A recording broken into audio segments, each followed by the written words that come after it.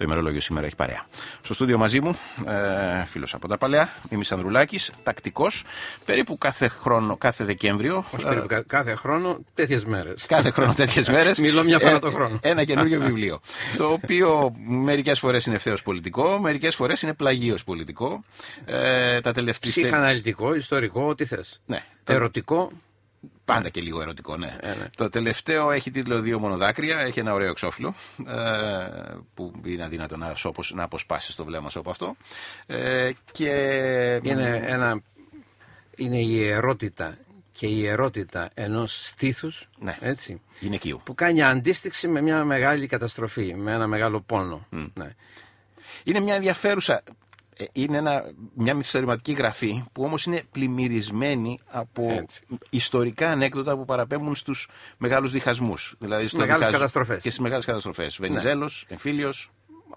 Όλες οι μεγάλες καταστροφές. Είναι συνέχεια του προηγούμενου βιβλίου μου που έγραψα, «Ταξίδι Μέλιτος» του Ελευθερίου Βενιζέλου, όπου εν μέσω ταξιδιού Μέλιτος έτσι συντελείται η Μικρασιατική εκστρατεία και η καταστροφή. Ναι.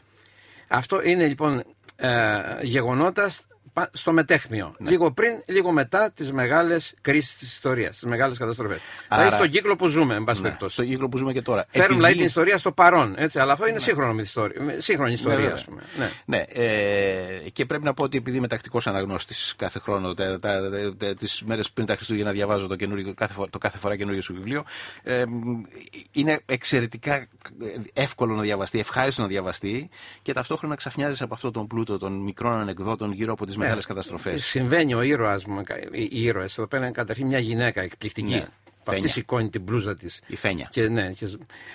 Αλλά είναι ένας επίσης καθηγητής, ο Κωστής. Έχει σχέση με το Sky, να σου αποκαλύψω τώρα.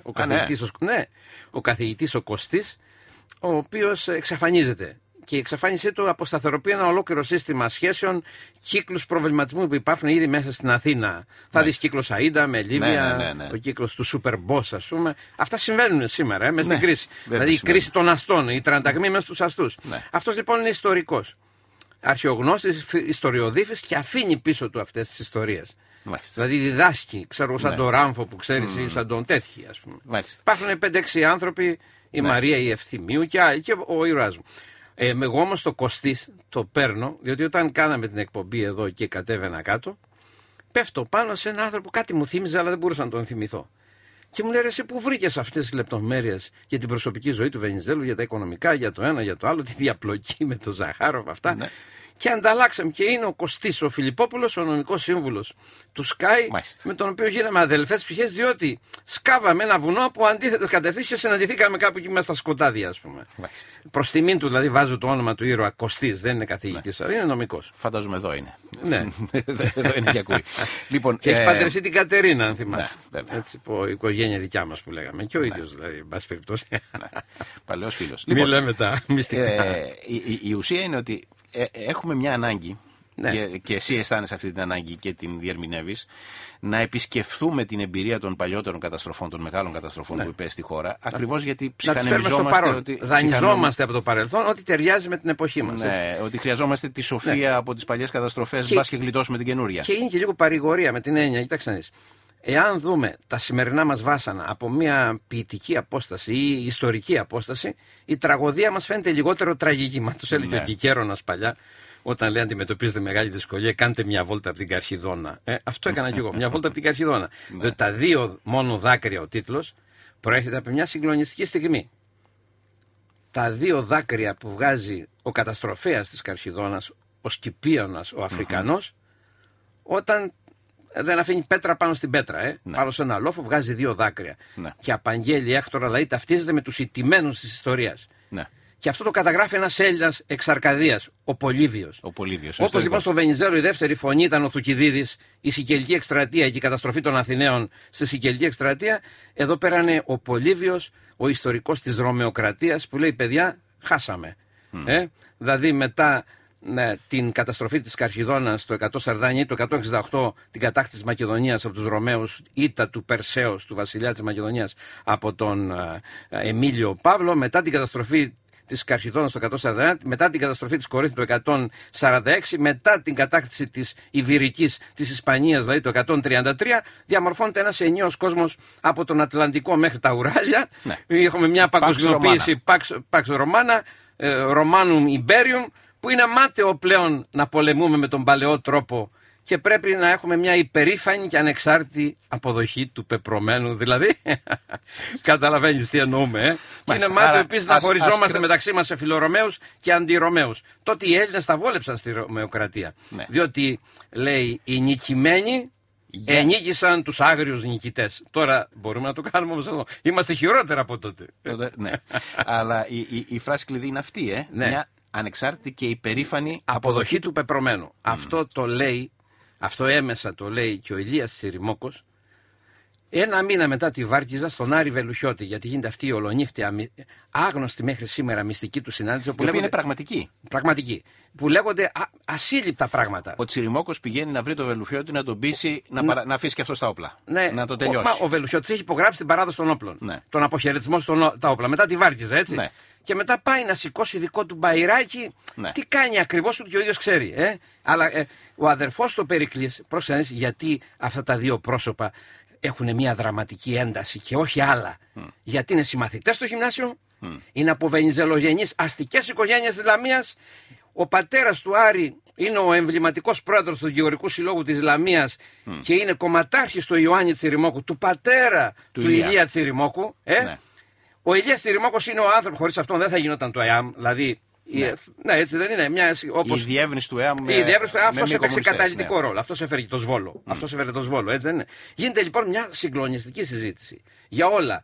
Και διότι έλεγε καμιά φορά ο Άρης, δεν με στενοχώρησε την εκλογική βάση των Τσιριμόκων στο βουνό, ξέρω εγώ, όταν έκανε καμιά αγριότητα κλπ. Ή γέμισαμε βενιζελόφατες στο βουνό. Δηλαδή, επειδή όλοι πια επιτελικοί οι κουβέντες ο Άρης δεν τις εννοούσε και πολύ, δεν έχει σημασία. Λοιπόν, και έτσι αρχίζει μια συγκλονιστική συζήτηση.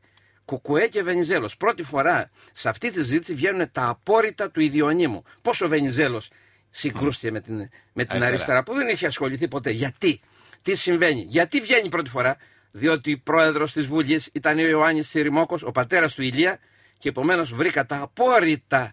Ποια έκθεση είναι αυτή που έφερε τον Βενιζέλο εκτός εαυτού και έκανε αυτό το ατόπιμα, εν πάση περιπτώσει. Μάλιστα. Ποια έκθεση είναι αυτή, θα το δείτε μέσα στο βιβλίο. Αλλά στην πραγματικότητα, εκείνη τη βραδιά, που είναι μετά την Βάρκιζα, δηλαδή μετά τη συνθηκολόγηση, όπου ο Ηλίας Τσιριμόκος στην πραγματικότητα συνιστά στον Άρη Βελουχιώτη μια ανεξάρτητη και υπερήφανη αποδοχή του πεπρωμένου. Ο Τσίπρας έχει κάνει αυτή τη στιγμή, αυτό κάνει. Προσπαθεί να κάνει ή ταλαντεύεται. Ταλαντεύεται. Δηλαδή το έχει κάνει, αλλά ναι. Δηλαδή προσεγγιμάζει. Φοβάται να το ομολογήσει στον εαυτό του ότι έχει αποδοχή του πεπρωμένου. Λέει κατά λέξη ο Ηλίας. Κοίτα Άρη του λέει. Η ιστορία, η γεωγραφία, η θάλασσα, η διάταξη και ο συσχετισμός των δυνάμεων, η λογική του δύο παγκοσμίων πολέμων, του πρώτου και του δεύτερου, μας τοποθετεί από την εδώ πλευρά του φράχτη και πρέπει να διατηρήσουμε ζωντανό το αριστερό κίνημα ώστε να έχουμε μια δημοκρατική ομαλότητα προς την πρόοδο κλπ. Όπως κάνουν οι Γάλλοι, οι Ιταλοί, κομμουνιστές, σοσιαλιστές κλπ. Είναι συγκλονιστικός ο διάλογος, διότι δεν είναι φτιαχτός. Έχω ανοίξει τους τάφους, ξέρω εγώ. Τον Ηλία Τσιριμόκο τον στέλνει ο Περικλής, ο αδερφός του Ηλία, ο σοβαρός αδερφός του Ηλία. Έτσι. Δηλαδή μιλάμε για αστική οικογένεια του. Έχω βρει και όλα τα υποθήκη. Είναι ο αδερφός του Κλάρα. Ο μεγαλύτερος αδερφός. Ο μεγαλύτερος αδερφός του. Μάλλον έχει παίξει κάποιο ρόλο στο να κάνει ο Άρης τη δήλωση, ας πούμε, κλπ. Αυτό τώρα μας ενδιαφέρει, διότι θα δείτε ότι το 45, ας πούμε, τον Απρίλιο που γίνεται αυτή η συνάντηση, είναι ανοιχτές όλες οι δυνατότητες για την εξέλιξη. Δεν είναι μονόδρομος ο εμφύλιος. Ναι. Έτσι δεν είναι. Ίσα-ίσα. Ούτε από μια πλευρά ούτε από την άλλη. Και γι' αυτό έχει σημασία και με το σήμερα. Λίγο πριν, λίγο μετά τις μεγάλες καταστροφές της ιστορίας. Όπως επίσης ο καθηγητής Κωστής μας αφήνει υποθήκη, κάτι που βγαίνει παγκοσμίως πρώτη φορά, με την Αΐντα, την όπερα του Βέρντι. Πρώτη φορά βγαίνει παγκοσμίως η λεπτομέρεια. Πώς παίζει καταλυτικό ρόλο σε όλη αυτή την ιστορία και στη χρεοκοπία της Αιγύπτου. Ένας Έλληνας που έγινε συμπέθερος του Ελευθερίου Βενιζέλου, ο Δρανέτ Πασά ή Παύλος Παυλίδης Κύπριος. Μάλιστα. Αλλά εδώ φτάνουμε σε λεπτομέρειες. Γιατί λίγο πολύ κάτι είναι γνωστό. Αυτό είναι που κάνει γοητευτικό. Η λεπτομέρεια είναι εδώ. Ναι. Κυρίες και κύριοι, ακούτε Sky 100,3. Το ημερολόγιο σήμερα φιλοξενεί τον Μίμη Ανδρουλάκη και το καινούργιο του βιβλίο που έχει τίτλο Δύο μόνο δάκρυα. Φτάσαμε στο φράχτη των διαφημίσεων. Θα σας αφήσω εδώ να ακούσετε με την ησυχία σας τις διαφημίσεις του τίτλου των ειδήσεων, να επιστρέψουμε σε λίγο. Εγώ πριν σας αφήσω, έχω να σας θυμίσω δύο πράγματα. Πρώτον, ότι η Κοσμοτέ TV που είναι μαζί μας σας προτείνει να περιμένετε με την ίδια αγωνία που περιμένουμε όλοι την καινούργια ταινία του Γιώργου Κορδέλα. Έχει τίτλο Η Ρόζα της Μύρνης, μια ιστορία που αρχίζει στη Σμύρνη του 22 και ξετυλίγεται μέχρι και τις μέρες μας με τη Λίδα Πρωτοψάλτη στο ρόλο της Ρόζας. Βγαίνει στο σινεμά την άλλη Πέμπτη, στις 22 Δεκεμβρίου. Είναι μαζί μας και η Τράπεζα Πειραιώς με το πρόγραμμα επιβράβευσης γέλου. Μαζεύεται γέλου με απλές κινήσεις, καθημερινές συναλλαγές με κάρτες ή καταθέσεις στην τράπεζα ή διαδικτυακές τραπεζικές εργασίες και κατόπιν εξαργυρώνετε τους πόντους που κερδίζετε στα καταστήματα που συνεργάζονται με την Τράπεζα Πειραιώς. Περισσότερες λεπτομέρειες στο yellowday.gr. Υπόλοιπες διαφημίσεις αμέσως τώρα. Ναι, Διονύσης Σαββόπουλος, όπως πάντα. Κυκλοφόρησε πρόσφατα το άλμπουμ με την ηχογράφηση, την ζωντανή live ηχογράφηση των συναυλιών που έδινε πέρσι στο Κύτταρο με την Ελένη Βιτάλη. Σήκω ψυχή μου, δώσε ρεύμα είναι ο τίτλος του άλμπουμ και αυτή είναι η παράγκα. Επιστροφή στο ημερολόγιο και δίπλα μου ο Μίμης Ανδρουλάκης και το καινούργιο του βιβλίο, Δύο μόνο δάκρυα, έκδοση Πατάκη. Η ιστορία σαν παραμύθι, διδακτικό όμως, γιατί περιέχει αληθινή ιστορία και όχι παραμύθι. Αυτή είναι αφηγημένη σαν παραμύθι, αλλά είναι αληθινή ιστορία και είναι η ιστορία των καταστροφών που ζήσαμε, αφενός για να παρηγοριόμαστε και αφετέρου για να μαθαίνουμε και κάτι. Παύλο μου, κοίτα. Σήμερα ασχολούμαστε με τις συντάξεις μας, εύλογα με τα χρέη μας, με όλα αυτά. Αλλά πρέπει και να το φιλοσοφήσουμε. Δηλαδή να αντιμετωπίσουμε αυτή τη μεγάλη μεταστροφή της τύχης, τη δραματική, με πνευματικό και ψυχικό σθένος. Να γιατί μας χρειάζεται αυτή η αναδρομή, εν πάση περιπτώσει, η λογοτεχνία ή η ιστορία. Ναι. Δεν μπορούμε να είμαστε με ένα οικονομίστικο απλώς βλέμμα. Είναι το πρόβλημα της, ακόμα και ο Πρωτοσάλτε κάνει Αριστοτέλη τα πρωινά της Κυριακής και του Σαββάτου. Έτσι δεν είναι? Πολύ ωραίο είναι αυτό. Και πολύ ωραίο. Αλλά ήθελα να του πω έξω ότι η επικαιρότητα δεν είναι του Αριστοτέλη. Ναι. Η επικαιρότητα είναι ο στοικισμός. Αυτό που λέγαμε η περήφανη για ανεξάρτητη αποδοχή του πεπρωμένου. Ο στοικισμός, ο σκεπτικισμός, ο επικουρισμός. Δηλαδή τα τρία μεγάλα ρεύματα της ελληνιστικής εποχής. Της Ρωμαιοκρατίας. Είναι ο επίκτητος και όχι ο Αριστοτέλης τώρα. Τι να μας κάνει ο Αριστοτέλης τώρα, ο καημένος? Δηλαδή είναι η σκέψη που είναι. Η τραγική θέαση του βίου, ας πούμε. Γιατί είναι το αντίδοτο σε μια ήττα. Το αντίδοτο σε μια μεγάλη ήττα. Έτσι, που πρέπει να την αποδεχθείς, ας πούμε. Ναι. Ήταν μάταιος, δηλαδή ο Δίαιος των Αχιών που κάνανε τυχοδιοκτικές συνήσεις. Λοιπόν, οδήγησε μετά στην ολοκληρωτική υποταγή της Ελλάδας. Έτσι δεν είναι? Αυτή είναι η μεγάλη μεταφορά αυτού του βιβλίου. Τα δύο μόνο δάκρυα. Πώς έρχεται αυτό στο σήμερα? Και ακόμα επειδή σε βλέπω κοιτάζεις το εξώφυλλο, το ωραίο αυτό στήθος. Ναι. Έτσι, πρέπει να ξέρεις ότι έχει μια ιστορία. Δηλαδή, μια γυναίκα σύγχρονη, που τα έχει όλα, μια τέλεια γυναίκα, κάποια στιγμή βλέπει τη ζωή της να γίνεται κομμάτια και διαμαρτύρεται με αυτόν τον παράδοξο τρόπο. Θέλει στο εξώφυλλο ενός βιβλίου να είναι το στήθος της. Σου λέει να εκδικηθεί, ένας μόνο μπορεί να καταλάβει τι είναι αυτό το στήθος.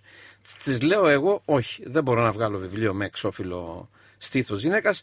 Θα σου δώσω μια μινιατούρα που βγήκε πριν 200 χρόνια. Μια άλλη Αμερικάνα, η Σάρα Γκούντριτς, είχε φίλο, θυσίασε τη ζωή της για ένα άσωτο γερουσιαστή που ήταν και υποψήφιος πρόεδρος των ΗΠΑ και όταν την κοροϊδεύε σε όλη της τη ζωή και στο τέλος πήρε άλλη, έκανε μινιατούρα το στήθος της, αυτό έχω εξώφυλλο, έτσι δεν είναι? Αλλά η έμπνευση της γυμνόστιθης γυναίκα ως μορφή εξέγερσης την παίρνω από τα βάθη της ιστορίας. Από την εποχή του Πολύβιου, της Ρωμοκρατίας. Φαντάζεσαι μια πολιορκημένη πόλη όπου όλες οι γυναίκες είναι σκελετωμένες, σταφυδιασμένα τα στήθη τους και μόνο μία έχει στήθος τόσο τροφαντό και ωραίο. Γιατί έφαγε τον άντρα της, τον αρχηγό, τον πολεμιστή, που ήταν τραυματίας. Προηγούμενα είχε φάει τον πεθερό της. Δηλαδή με εντολή του άντρα της. Πριν πεθάνει της λέει φάε με να μεγαλώσει τα παιδιά μας. Πολεμιστές για την Νουμαντία. Αυτό είναι και μια αλληγορία για ένα βιβλίο που είχαμε κάνει παλιά και το έχεις παρουσιάσει εσύ, το Βαμπύρ και Κανίβαλη. Δηλαδή την ανθρωποφαγία. Εμείς βέβαια, αντί να φάνε εμάς τα παιδιά μας, τρώμε εμείς τα παιδιά μας μάλλον περισσότερο. Και αυτό είναι και το νόημα του. Είναι μια εκδοχή ανάγνωσης του επιδόματος για τους συνταξιούχους. Έχεις νέα παιδιά ανέργους, οι οποίοι είμαστε η μοναδική χώρα στην Ευρώπη που στην πραγματικότητα δεν έχουμε επίδομα ανεργίας. Οι άνεργοι είναι καταδικασμένοι στην επετεία από τους συγγενείς τους για να την βγάζουν. Τα παιδιά παιδιά μας. Και αντί να λύσουμε το πρόβλημα, να παίρνουν τα παιδιά κάτι και να βρίσκουν και δουλειά, δίνουμε κάτι παραπάνω στους παππούδες για να δίνουν χαρτζηλίκι στα παιδιά που είναι άνεργα και δεν μπορούν να βρουν δουλειά. Αυτή είναι η κατάστασή μας. Βαμπύρ και κανίβαλοι είμαστε, χωρίς λύτρωση. Γιατί, όπως λέει και ο καθηγητής Κωστής, έτσι, λέει αυτή η ιστορία δεν θα έχει καλό τέλος. Κρατάω αυτό. Μην το πάρετε τελείως στις μετρήσεις, αλλά έτσι το λέω ο Κωστής, όχι εγώ. Το κρατάω λίγο. Ένα διαφημιστικό διάλειμμα, επιστρέφουμε.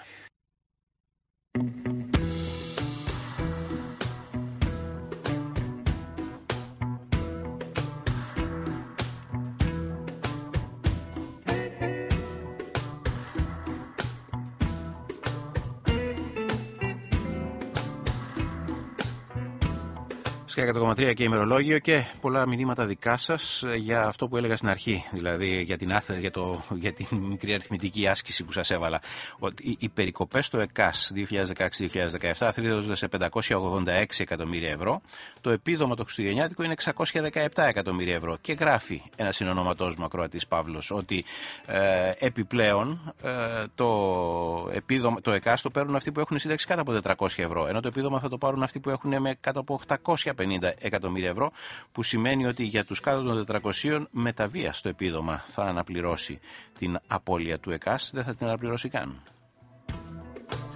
Όχι, αυτό είναι άλλο μήνυμα. Το μήνυμα του συνονόματού μου είναι ότι θυμήθηκε το 1984 του Orwell και τότε που στην σκηνή όπου ο κόσμος πανηγυρίζει με την είδηση ότι η μερίδα της σοκολάτας θα αυξηθεί κατά 25 γραμμάρια, ενώ την προηγούμενη εβδομάδα είχε μειωθεί κατά 50. Sky, ημερολόγιο, μαζί μου ο Μίμης Ανδρουλάκης και το καινούργιο του βιβλίο, Δύο μόνο δάκρυα. Καταρχήν, κάτσε τώρα, γιατί όλοι θα λένε γιατί δεν πολιτικολογούμε λιγάκι. Βλέπεις εκλογές, όλο αυτό ότι όλα αυτά μας οδηγούν, εν πάση περιπτώσει, σε μια λύση του δράματος μέσω μιας φυγής του ΣΥΡΙΖΑ από την εξουσία μέσω εκλογών για να γλιτώσει τα χειρότερα. Κοίτα, οι εκλογές από μόνος δεν λύνουν και κανένα πρόβλημα. Εγώ κάθε χρόνο που βγάζω ένα βιβλίο κάνω περιοδεία στη Τσιμισκή επί 2 ώρες στη Θεσσαλονίκη. Κάνω γκάλωπ Τσιμισκή. Ποτέ δεν έχω δει αυτή τη γενικευμένη κρίση εμπιστοσύνης. Δηλαδή, μην φαντάζεστε ότι το βασικό να διαχειριστώ μια κρίση είναι να δημιουργήσω εμπιστοσύνη. Κανένα σχήμα δεν τη δημιουργεί σήμερα την εμπιστοσύνη. Και έτσι δεν μπορώ να χαζοχαρούμενα να πω ότι η λύση του δράμου. Μπορεί να προκύψουν οι εκλογές κλπ. Αλλά ένα είναι το βασικό που πρέπει να έχουμε όλοι στο μυαλό μας αυτή τη στιγμή. Δεν πρέπει να μπει η Άνοιξη, δηλαδή ποια Άνοιξη. Δεν πρέπει να φύγει ο Γενάρης, να μπει ο Φλεβάρης, χωρίς έστω αυτό το μικρό story να το έχουμε ολοκληρώσει. Που λέγεται δεύτερη αξιολόγηση, να πάρουμε αυτή την ποσοτική χαλάρωση, να αρχίσουμε κάπως κάτι να κινείται, διότι μετά αλλάζει όλο το κλίμα στην Ευρώπη. Δηλαδή είμαστε σε μια ζώνη υψηλού κινδύνου και πρέπει να κάνουμε τεροχρονισμό των κινδύνων. Όλοι καταλαβαίνετε τι συμβαίνει, δηλαδή γιατί μπαίνουν πάλι σε μια φάση με τα 3α, αστάθεια, ασάφεια, αβεβαιότητα και πολυπλοκότητα. Όλος ο κόσμος είναι σε μια μεγάλη ανακατάταξη. Πρέπει να έχουμε την πλάτη μας στον τοίχο. Άρα λοιπόν να τελειώνει αυτή η ιστορία. Αν οι εκλογές λύνανε αυτό το πρόβλημα, καταρχήν δεν θα τις αποφασίσω εγώ και εσύ τις εκλογές. Έτσι δεν είναι. Ναι. Το λύνουν όμως αυτό το πρόβλημα. Φλεβάρης είναι αργά. Η Άνοιξη, αν χαθεί φέτος η Άνοιξη, τότε ξαναμπαίνουμε στη ζώνη του υψηλού κινδύνου. Δηλαδή, κανείς δεν ασχολείται πια μαζί σου. Φαντάσου ότι στην Ιταλία έχουμε μια υδρογονοβόμβα, η οποία ελέγχεται προς στιγμήν, αλλά μπορεί να σκάσει. Έχουμε στη Γαλλία, δεν ξέρουμε το αποτέλεσμα. Μην θεωρείτε δεδομένο το αποτέλεσμα στη Γαλλία. Ναι. Η εργατήταξη θα ψηφίσει τη Λεπέν. Να τα ξέρουν αυτά. Ναι. Ενώ οι άλλοι 4-5 υποψήφοι που βγαίνουν εκεί από ο Φιγιόν και ξέρω εγώ κλπ. Απευθύνονται σε έναν κόσμο ο οποίος. Δηλαδή πάει. Η Ισπανία, μην νομίζετε ότι έχει καμιά κυβέρνηση ισχυρή κλπ. Είναι μια μειοψηφία που τρέμει.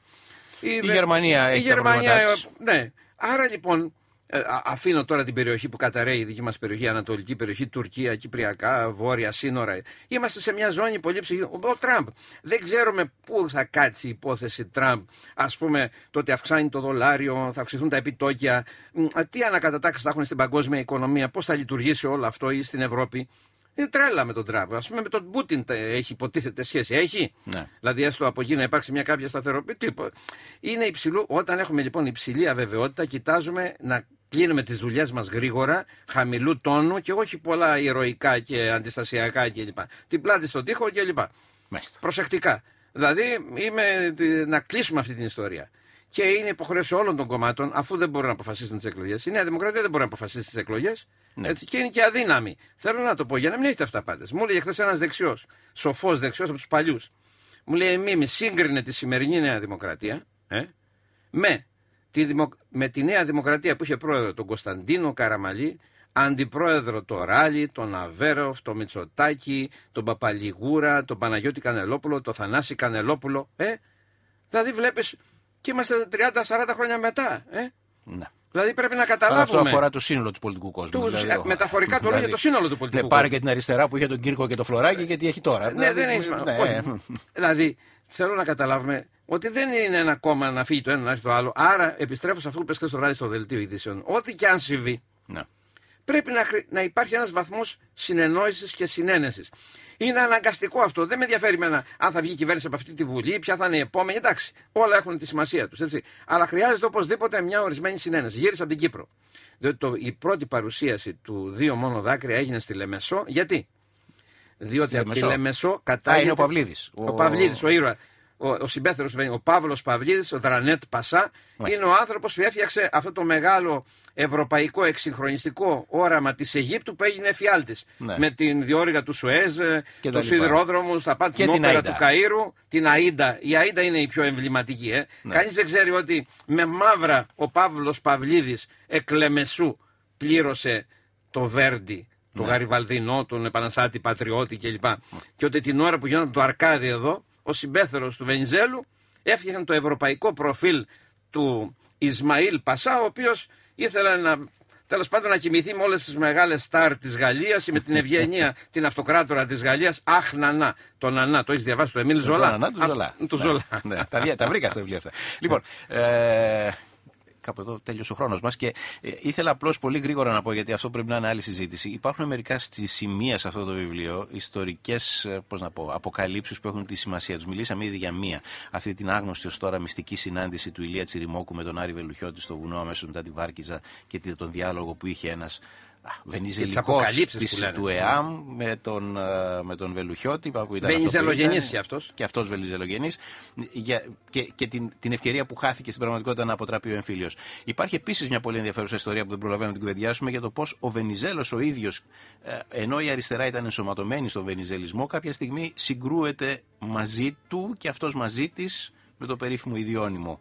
Είναι μια ιστορία που και αυτή πρέπει κάποια στιγμή να την αφηγήσει. Πρώτη φορά φέρνουμε στην επιφάνεια, γιατί έχω διαβάσει όλες τις λεπτομέρειες μυστικές εκθέσεις κλπ. Που δεν έχουν ακόμα μπει άλλοι. Δηλαδή τα απόρριτα αρχεία της Βαλκανικής Κομμουνιστικής Ομοσπονδίας και της Κομιντέρν για το θέμα το μακεδονικό. Θα δείτε λοιπόν πρώτη φορά ολοκληρωμένα έτσι. Το μακεδονικό αριστερά και μακεδονικό. Μάλιστα. Γιατί ας πούμε το σχήμα της ενιαίας ανεξάρτητης Μακεδονίας, η Βουλγαρία βασικά τότε, ήθελε ότι έχασε σε 2 Βαλκανικούς πολέμους και ένα παγκόσμιο πόλεμο και μετά 2 στην πραγματικότητα, να ξαναπάρει πίσω. Θα δείτε λοιπόν ότι τίποτα να μην θεωρείται δεδομένο. Ούτε τα νησιά μας ήταν δεδομένα τότε, ούτε τα Δωδεκάνησα ήταν δεδομένα. Ούτε η Μακεδονία. Ούτε η Θεσσαλονίκη πολύ περισσότερο. Θα δείτε μόνο για τα Δωδεκάνησα. Που οι Αγγλογάλοι λέγανε στους Τούρκους: καταλάβατε τα από τους Ιταλούς και δικά σας. Αλλά και ο Στάλιν είπε στον Ίντεν: δεν δίνουμε ένα δωράκι στην Τουρκία να μπει στον πόλεμο με εμάς, δηλαδή με τη συμμαχία, την αντιχιτλερική συμμαχία κλπ. Και να της δώσουμε τα Δωδεκάνησα. Η ιστορία ως παραμύθια αλλά και ως ιστορία. Και αυτό είναι το θέμα του βιβλίου. Δύο Μόνο Δάκρυα. Μίμης Ανδρουλάκης ήταν μαζί μας. Μια μέρα στην εκπομπή σου. Δώσε 3, κάνε διαγωνισμό να δώσει 3 βιβλία. Θα το κάνουμε την ερχόμενη εβδομάδα, λίγο πριν τα Χριστούγεννα, που είναι καλή περίοδος για να παίρνει κανείς βιβλία στα χέρια του, γιατί έχει λίγο χρόνο να τα διαβάσει. Μίμη, σε ευχαριστώ πάρα πολύ. Και εγώ σε ευχαριστώ, Παύλο. Ευχαριστώ και εσάς που ήσασταν στην ακρόαση. Τελειώσαμε. Ήταν μαζί μας Τράπεζα Πειραιώς και το πρόγραμμα επιβράβευσης Yellow, με τους πόντους που κερδίζετε και κατόπιν εξαργυρώνετε σε συνεργάτες του προγράμματος. yellowday.gr για περισσότερες λεπτομέρειες. Ήταν μαζί μας και η Κοσμοτέ TV και αυτή η καινούργια ταινία, της οποίας η Κοσμοτέ είναι συμπαραγωγός, η Ρόζα της Μύρνης, που έρχεται στους ελληνικούς κινηματογράφους την ερχόμενη 5η 22 Δεκεμβρίου. Να είστε καλά, καλημέρα, καλό Σαββατοκύριακο.